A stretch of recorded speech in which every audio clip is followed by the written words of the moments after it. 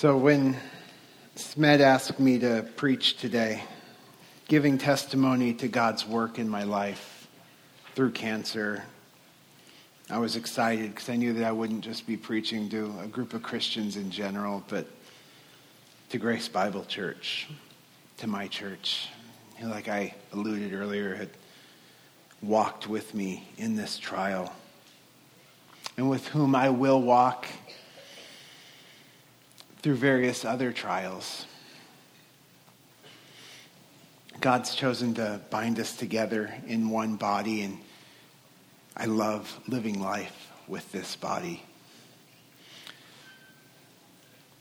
So last time that I talked, I got to talk about how I was shepherding my own heart and how I planned to shepherd my heart in the midst of a trial that I knew was coming.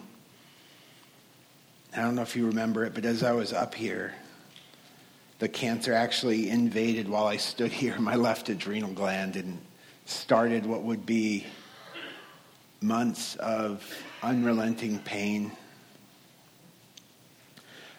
Led straight from here to the hospital. Chemo started, and I wouldn't leave the hospital until the tumor had started to shrink with an aggressive chemotherapy regimen called Hyper-CVAD. Very, very aggressive, and pretty much wiped me out for those 6 months.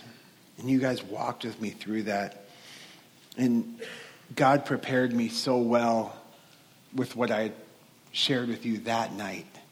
And a key part of that was the very text that we're going to look at this morning, which is James 1, 2 through 4.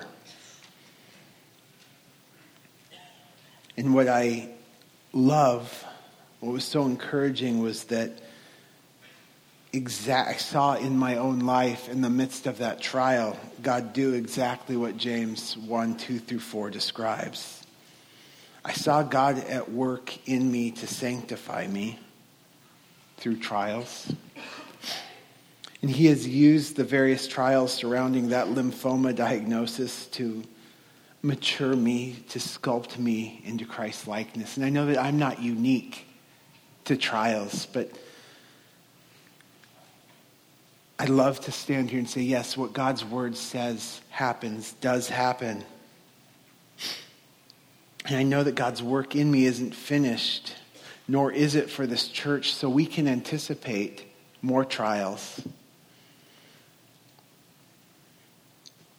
And we know that we can anticipate that in those trials, God is superintending them for our good and his glory.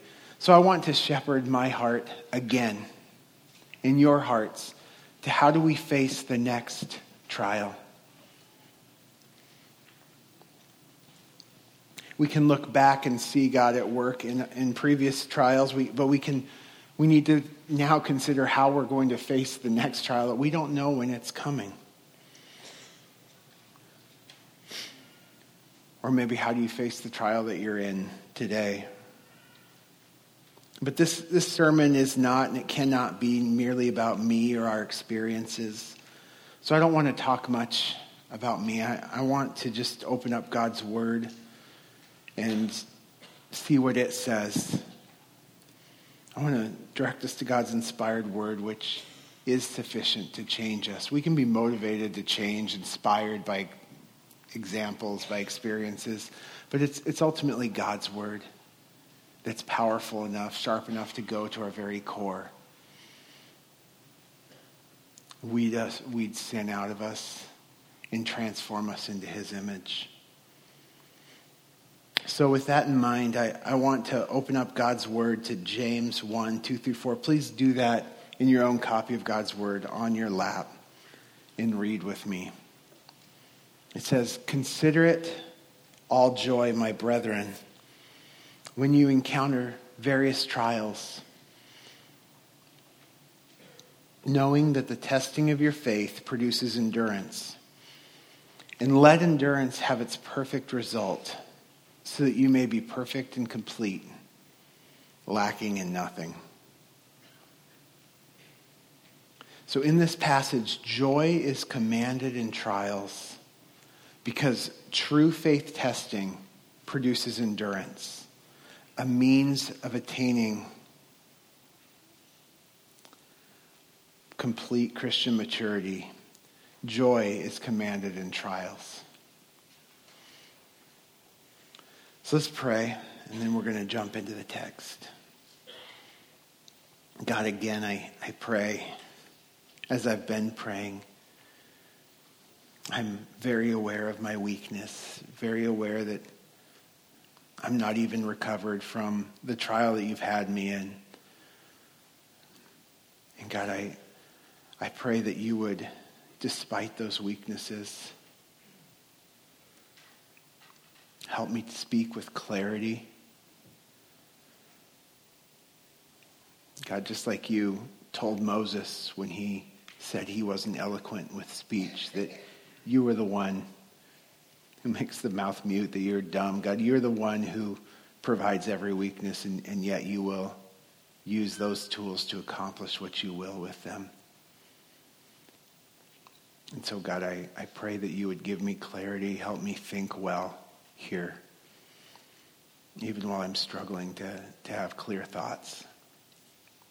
God, I pray that through your word being preached, that you would, the fact that you would change the hearts, that you would sanctify those who hear, that this wouldn't be a day about any one person, but it would be a day about you, that where your word is preached and you are revealed, you would be glorified.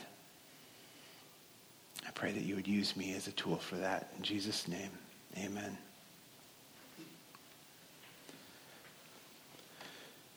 So in James chapter 1, verse 2, after his greeting at the beginning of the letter, the first words out of James's mouth are pure joy, or all joy. That's how he starts his letter. The context is going to be suffering. So the last thing you might expect him to lead with is all joy.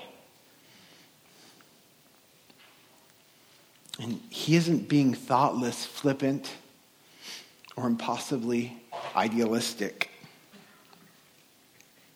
He knows that to lead with all joy when speaking to people who are undergoing real trials. It may sound thoughtless at best or at worst and shocking at best, but James, he knows his readers. They're scattered Jewish Christians, and he knows that they were undergoing real sufferings. They were in need of real encouragement and real trials. So James starts with a difficult but right teaching about how we should respond in trials, and that's considering them all joy. James is the half-brother of Jesus. He was a key leader in Jerusalem. And you can remember that the storyline of Acts, it reveals that God was using increasing persecution in and around Jerusalem, right, to scatter his followers out, to bring the gospel out from Jerusalem out to the very ends of the world, as you saw Paul go out. But you know that in Jerusalem there was certainly struggles and trials and persecutions for Christians. James saw that. He experienced it. So he couldn't speak flippantly about trials as if he'd never experienced them or seen them. The book, he alludes to some trials that he knows people are going through, even including all the way of probably people, the rich, unrighteous people withholding wages so that Christians were starving. He's maybe even all the way to the point of death in chapter 5. But tenderly, his goal here in James 1 is to be a loving shepherd, a loving brother who seeks to align himself under and alongside his readers in their joy and trials. So James immediately inserts, my brethren. Count it all joy, my brothers, my brethren. It aligns himself with them. It softens it. He acknowledges that they are his brothers through their mutual faith in Christ. But it doesn't soften the shockingness of his all joy command. we often think of joy as a spontaneous emotion, a spontaneous response that we don't have much control over, right? Birth of a baby, your team wins the Super Bowl, you get a present or a sign of affection from someone you love, and joy just comes out. That's natural, right? If you finally graduate or you get the vacation destination that you're longing for, joy happens. Why is that? It's because joy comes when you get what you prize. Joy is the natural response to receiving what you prize.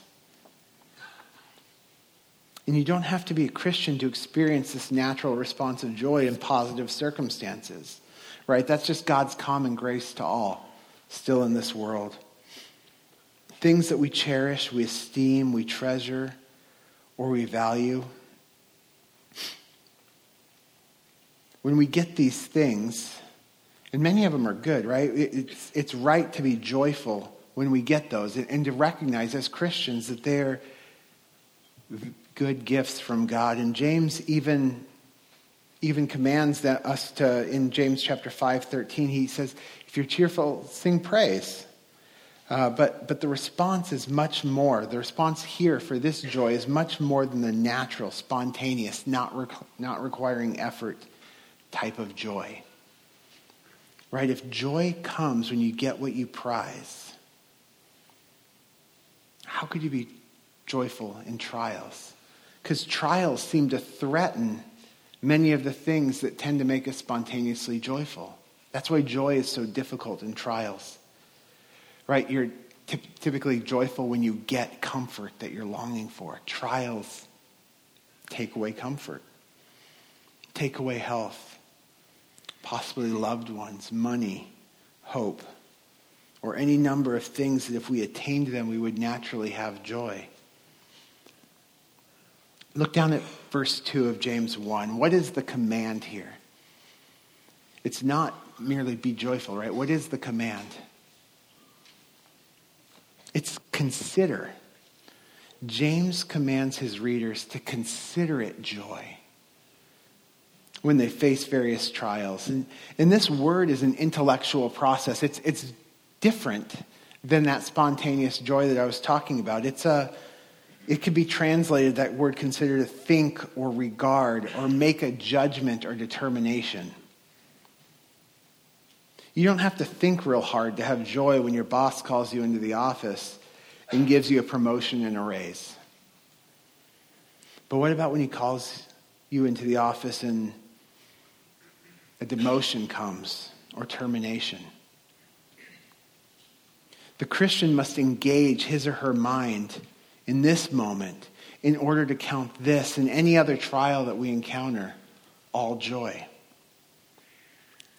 And that's because the gain of faith testing in the trial, the gain that's to be had as our faith is tested, is actually greater than that which is lost in the trial. Joy comes when you get what you prize. And as we'll see in verses 3 through 4, ultimately our trials are used by God to gain us that which cannot come apart from faith testing.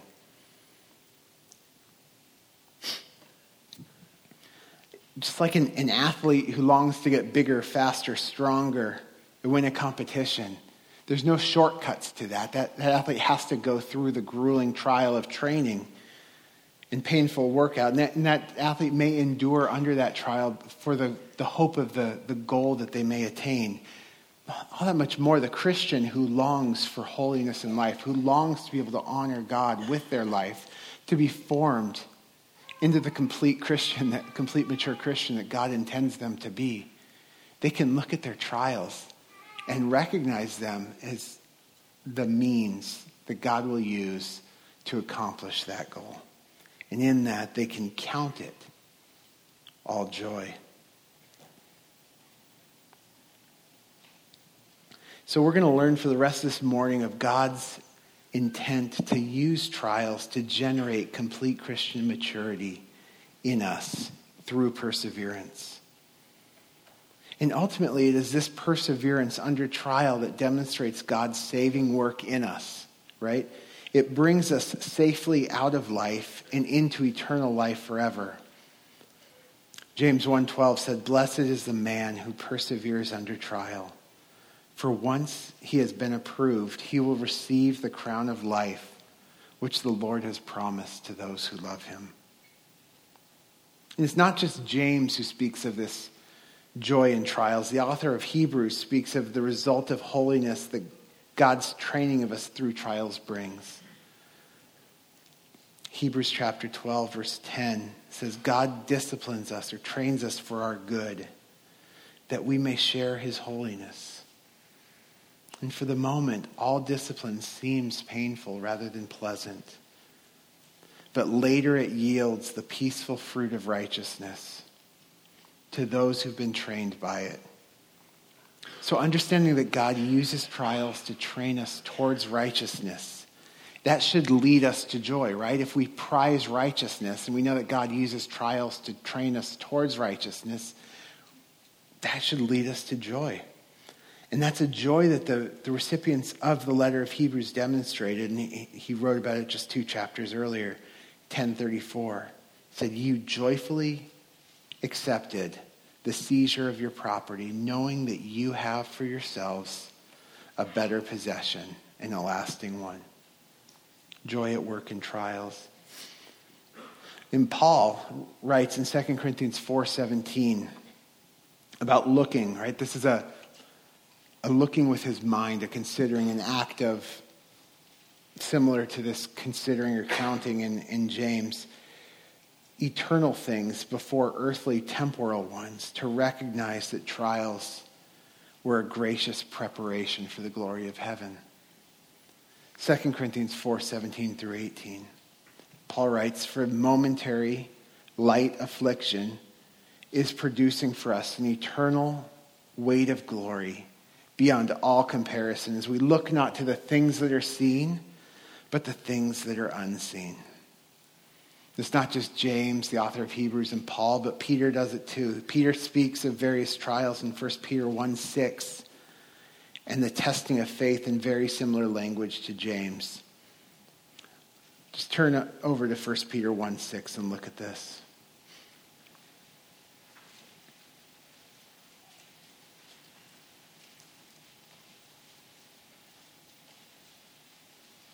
I love hearing the pages turn.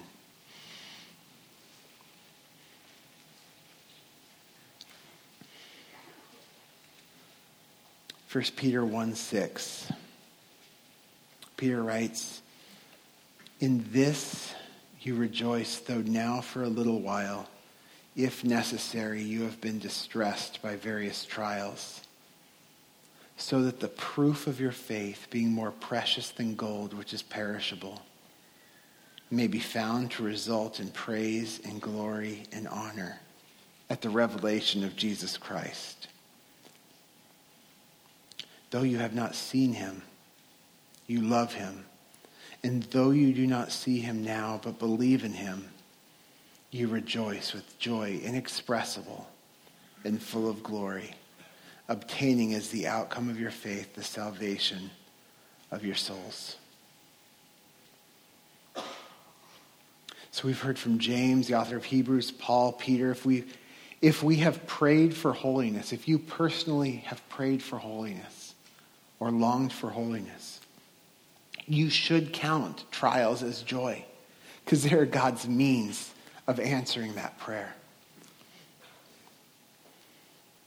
If we want to be useful to God, if you've prayed that God would make you useful to him, able to do more of those good works that he prepared beforehand, before your salvation, you might walk in them, as Ephesians 2:10 refers to.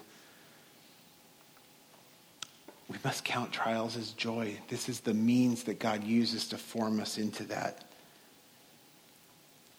Christian.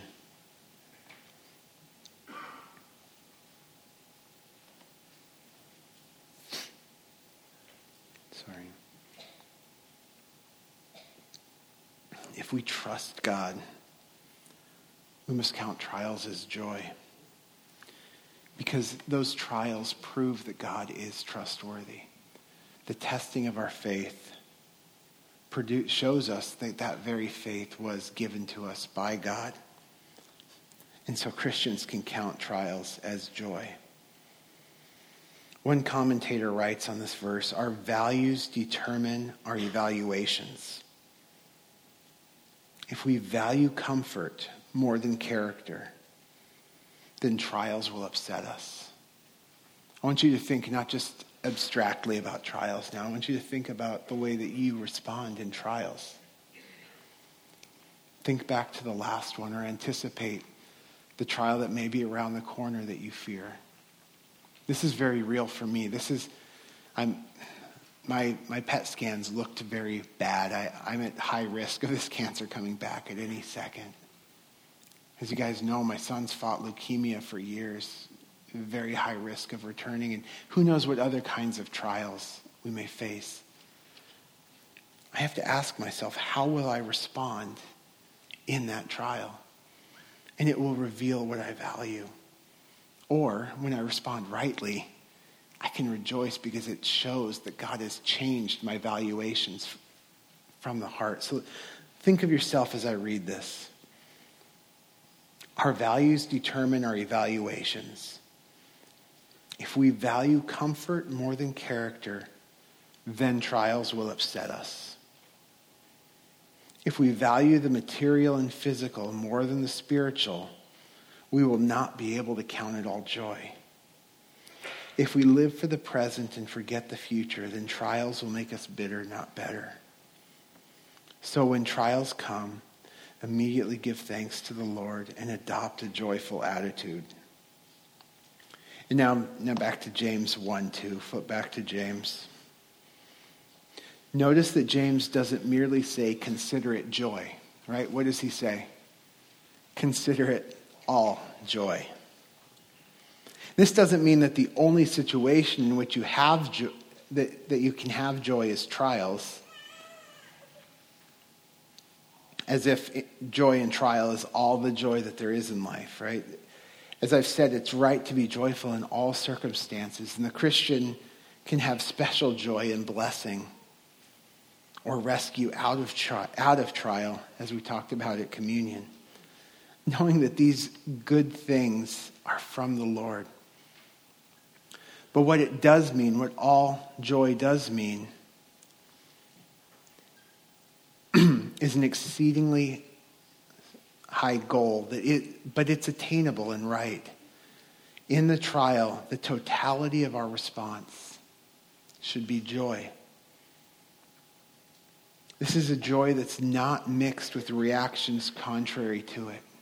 It doesn't mean that you don't have pain in your joy, but you won't have grumbling in your joy. Right? That's what all joy means. You can't fake a joyful response on your face and have something else in your heart. This is a response, that's why I say pure joy. It's a joy unmixed, untainted by that which can't coexist with joy. But it's real that there's pain.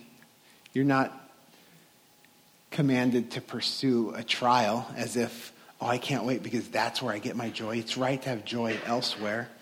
But when you find yourself in a trial, you are to consider it all joy. And if you don't see all joy as your response to trial, don't despair. Because think about what this passage actually reveals.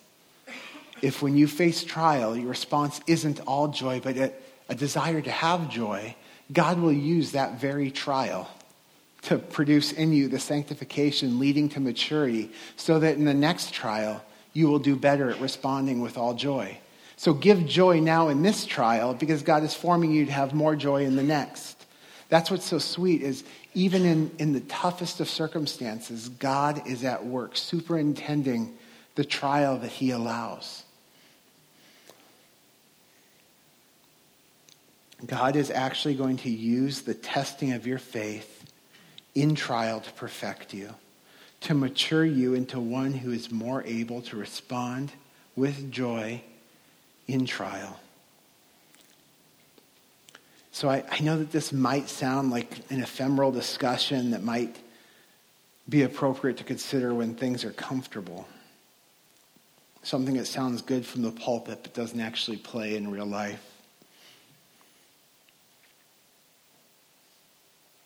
I've even heard it suggested that this is not a helpful place to go in Scripture when one is facing trial. It sounds patronizing to the one who's suffering, as if you're minimizing their hurt. What they really need is someone to listen to their trouble and feel their grief with them, not to tell them to consider that their very real suffering is a means that God will use to mature them. I'm not saying that we don't walk patiently with others. This is not primarily a verse that you preach to another. This is primarily a text that you preach to your own heart. I want you to listen right now so that you can preach this sermon to yourself when you need it. You don't know when that trial's coming. It could be as simple as a stubbed toe or a car accident.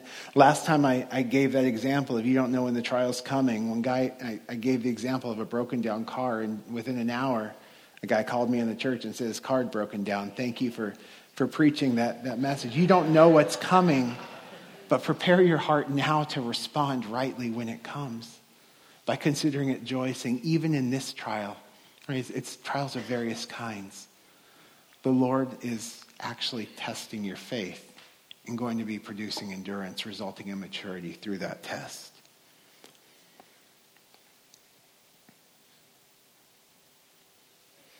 And I can say that I know how hard this is. I shepherded my heart with this text. As my son, as I faced the probability of my son's death with a second relapse of leukemia, the pressure in his brain from the cancer surrounding his brain was so high, his eyes went cross-eyed, pushing on nerves. He was lethargic, couldn't speak, just moaned in pain.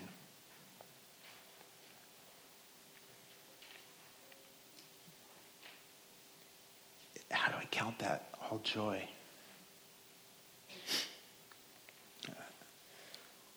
I know that as I speak, I know I'm not the only one who's done this. So I'm not trying to make example of myself other than to say, I'm not speaking as if this is easy or flippant. Watching my best friend die from sudden onset cancer, leaving behind a Bible translation and an evangelism task among the Doe people unfinished, leaving a wife without a husband and children without a father.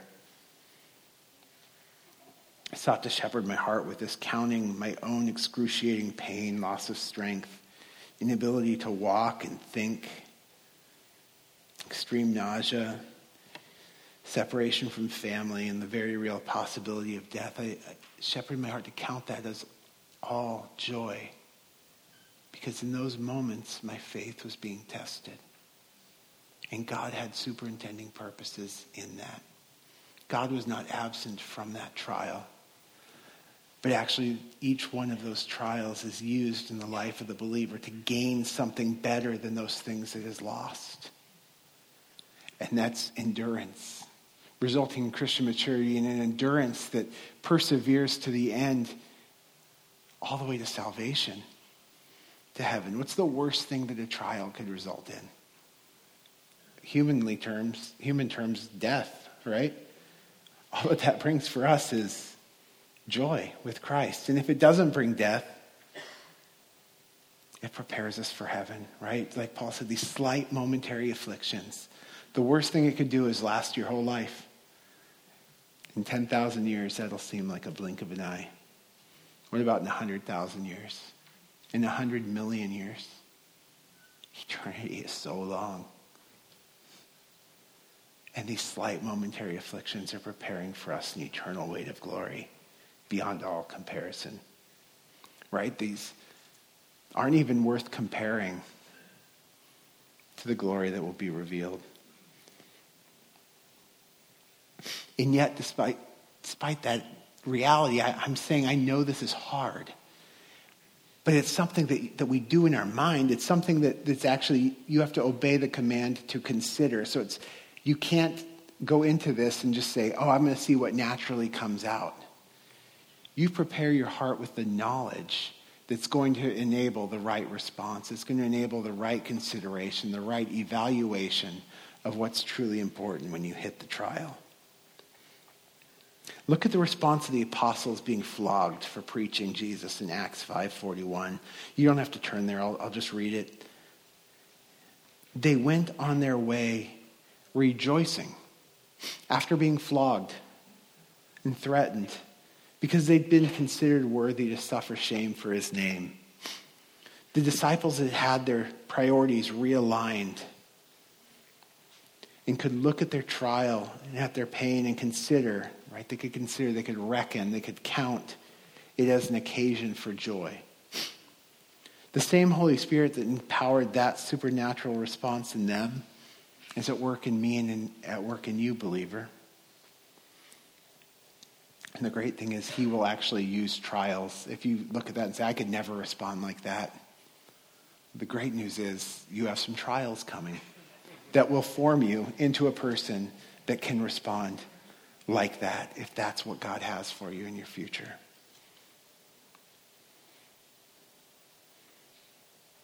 God will sustain us in trials. And he will use trials as a means to make us endure. He will not give us a trial we cannot endure if we are his own. And if joy comes from getting what we prize most, for the Christian, what better result is there than to see God at work in us, making us more holy, so we can take comfort and have joy because of his superintending purposes in even the hardest trial that he allows his children to face and in which he sustains them. And when an outside world looks in and sees genuinely joyful response to trial, it's a clear testimony that the Christian is very different from them. Right? What sets a Christian apart from, say, a Mormon? From the outside world looking in when everything's good, it might be very hard to determine. But give you 2 cancer, and there better be a dramatic difference. Have your child die? The tested genuineness of your faith will be shown. And in that you can count it all joy.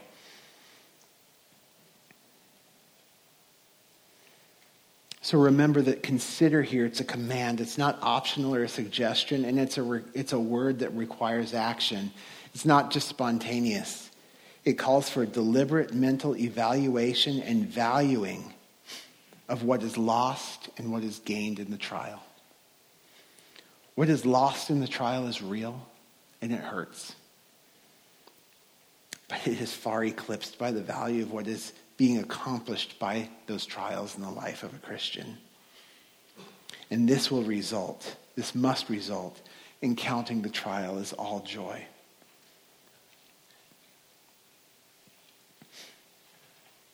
This doesn't mean you get really good as you mature in the Christian life. You get better at hiding your emotions, looking good. That is not what we're after here. But the Christian is by the Holy Spirit to determine what God is seeking to accomplish. That is to determine that what God is seeking to accomplish in this trial is of far greater value than what you're losing. And genuine joy must result. A joy that flows from an act of your renewed will, from your changed heart that now prizes God and his glory and his purposes above your own and sincerely trusts God and his purposes. MacArthur helpfully comments, we are not just to act joyful in reluctant pretense, but to be genuinely joyful. It's a matter of will, not of feelings, and should be the conscious, determined commitment of every faithful believer. And because God commands it, it is within the ability, under the Spirit's provision, of every true Christian. When faith in Jesus Christ is genuine, James assures us, even the worst troubles can and should be cause for thanksgiving and rejoicing. So look back down at James 1:2. We're back in the text. It's, what is the occasion for all joy? It's when you face trials, when you face various trials. First, just look at the when. It's easy to twist this and say, looking back at the trial, I can have joy because I'm out of it now. Right? But this is actually saying when. In the midst of the trial, count it joy. And the translation encounter, it doesn't really capture everything in the word, right? When you encounter trials, this word, it's elsewhere translated. The only two other instances in the New Testament are when, in the story of the Good Samaritan, the man falls into the robbers, into the hands of the robbers. You encounter, but you really run headlong into a situation that you didn't want to be in, a troubling situation. The other is when Paul in his Rome-bound ship runs into a reef. Right? James knows this isn't like, count it all joy when you, I don't even know how you would say that, when you pursue trials of various kinds. Trials are not something that we are supposed to pursue. This doesn't mean that you're commanded to pursue, desire trials as if, hey, let me go look for the next difficult situation I can get myself into.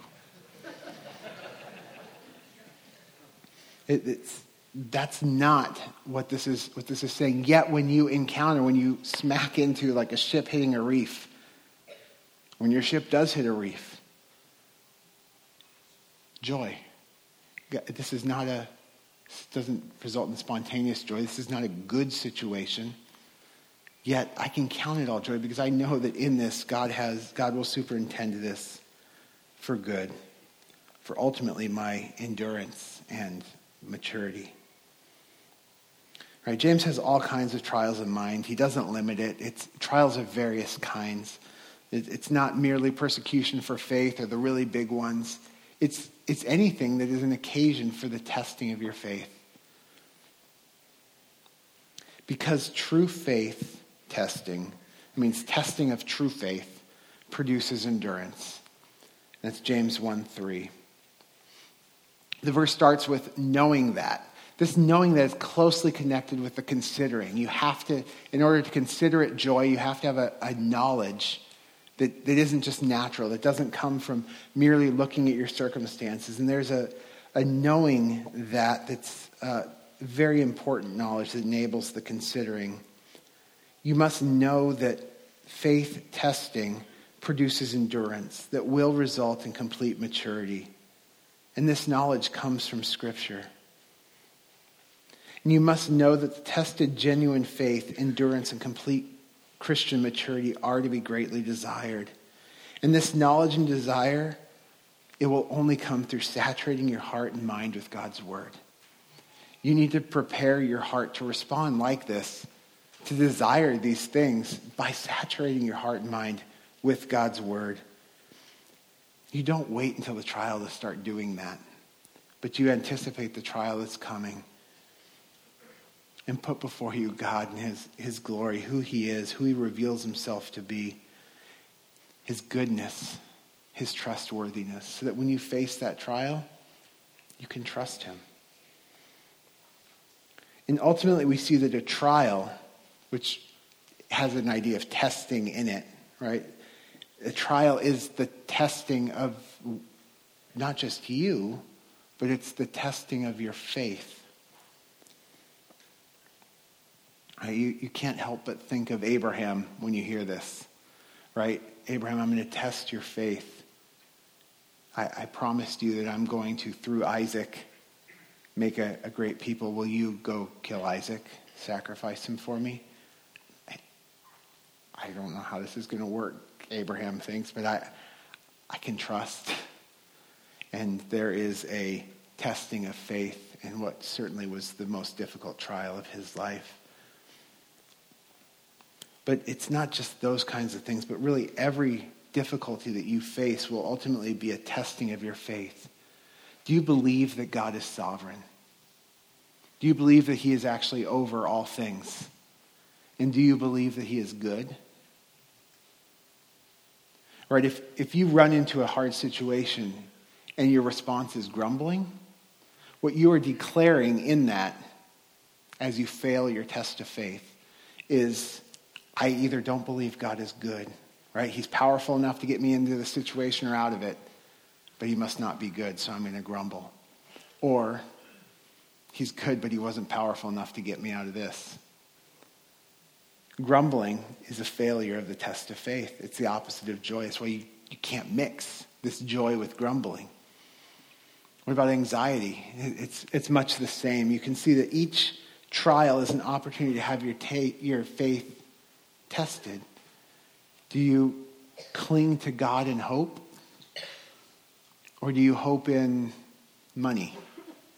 Right? That's, for me in my trials, it was a testing where, do I hope in God or do I trust in chemo or doctors? It's often we don't realize until God strips away that we trust in most, which is like why trials, you lose your money, you lose your health, you lose your mind, whatever. It's that all of a sudden God's taking away that you trust in, and you start to see, oh wow, there was sin there that I didn't even realize. And it's through that testing of faith that God will chisel away, like a master sculptor, the things that need to be gone so that you can be made into exactly what he has for you. I'm going to jump forward to verse 4.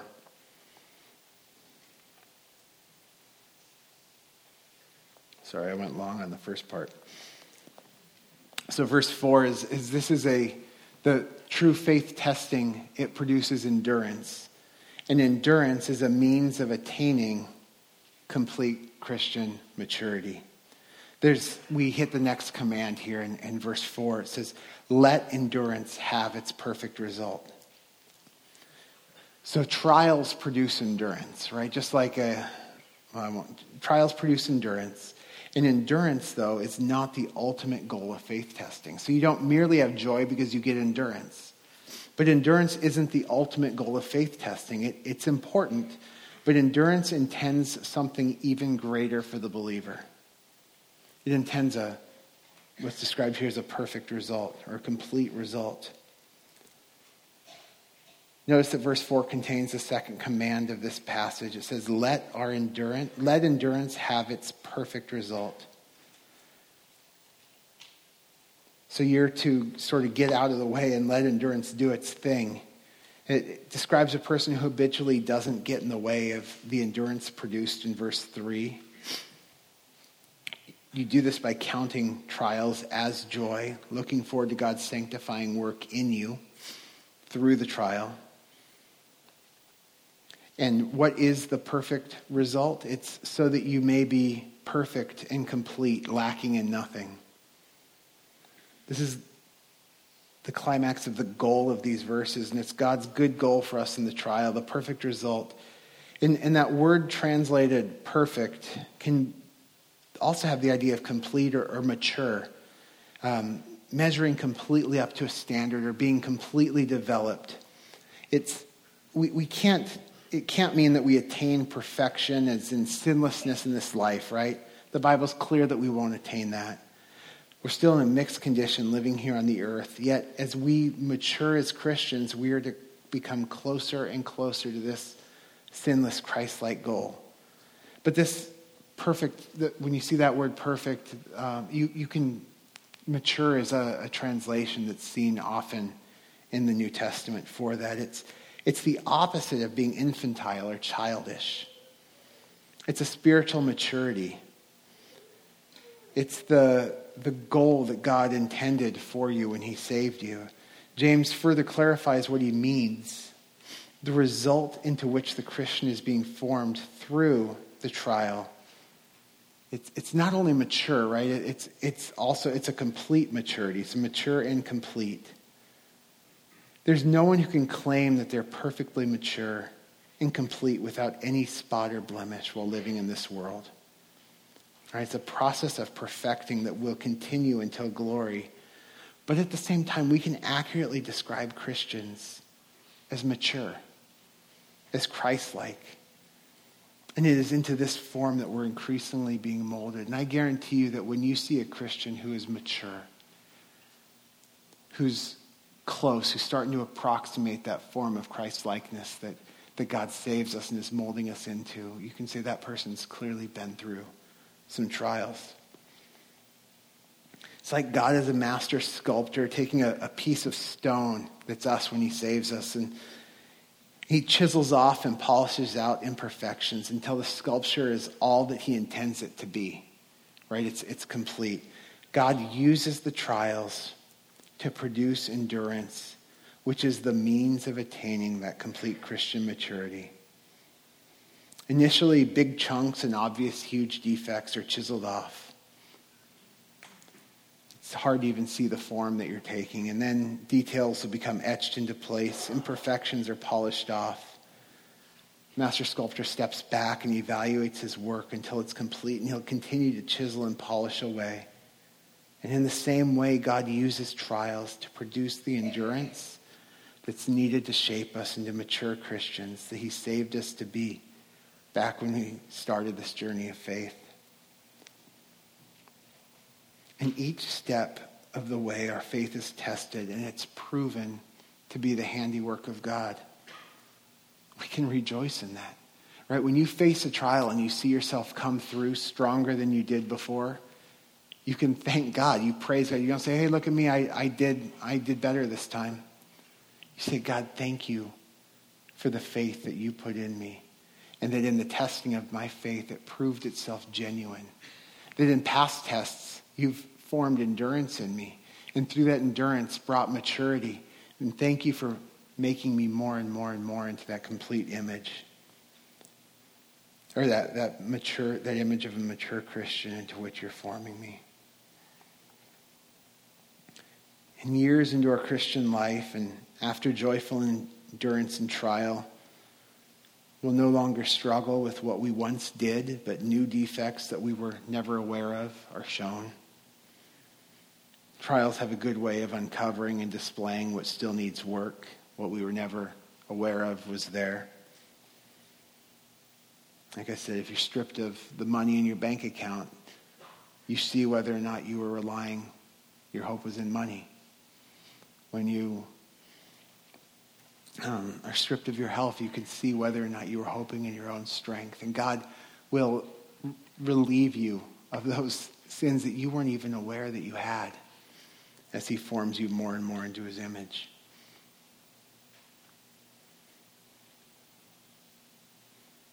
God shows us what is still lacking in our faith and chisels it away through trials so that we can be prepared to handle what is next.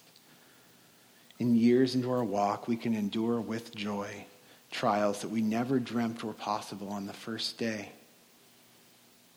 I can testify that that's been my experience.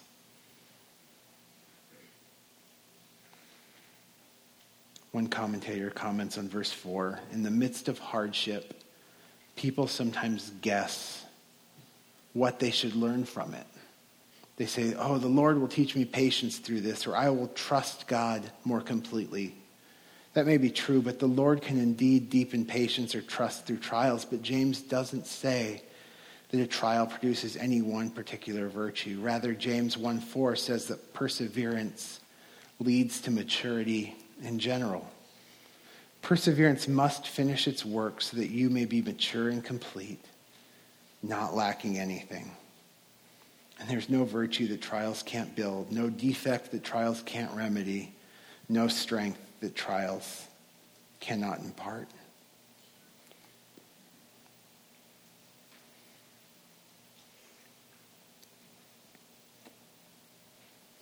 And if you don't have faith, this hope in trials, this joy that trials is actually forming something in you, that can't be yours. Because the testing of your faith will not produce endurance or maturity or any good thing. Rather, trials will only serve to reveal what is in you. A sinful heart that will sin in trial rather than persevere. Contrast that to the Christian who ultimately, when you face a trial and your faith is tested, you will persevere. Because that faith is God's. It was put in you in the Holy Spirit. You will not be tested beyond what you can endure. It doesn't mean you're going to endure perfectly, but you will endure. Your faith will be tested and show what is there. But if you don't believe, you will not be able to nor want to honor God in your trial. And ultimately, apart from faith, no matter how hard you try or how many rules you keep, you will face God when you die with your sins still on you. But turn from your sins, trust God in Jesus' sufficient death to save you from your sins, to form you into his image and secure eternal life with him. So if you're not sure that you're a Christian, or if you know that you're not, please don't leave here without talking to me. Please turn to Jesus in faith.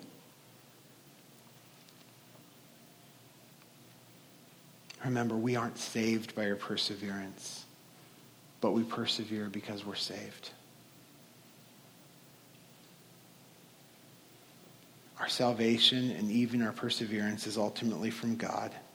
And just as surely as he will use endurance in trials to sanctify us, endurance in trials show us who he is. Perseverance is the result of salvation, and those who persevere receive the crown of life. It says just a few verses later, blessed is the man who perseveres under trial. For once he has been approved, he will receive the crown of life, which the Lord has promised to those who love him. So we don't endure by our own strength, but only because of and as evidence of God who will love and keep us until the end.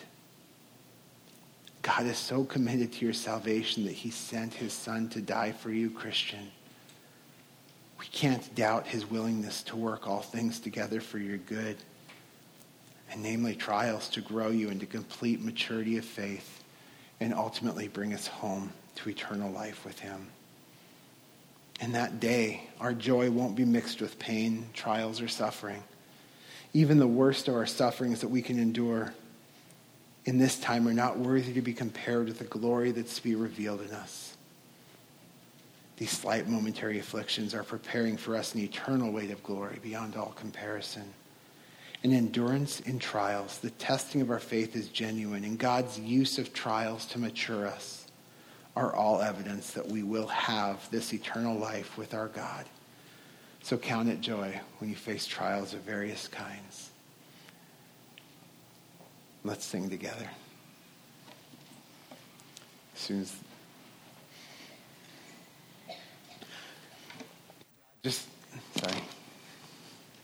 God, I praise you that you are at work in trials, that you are committed to finish what you began, and you will sustain us until the end.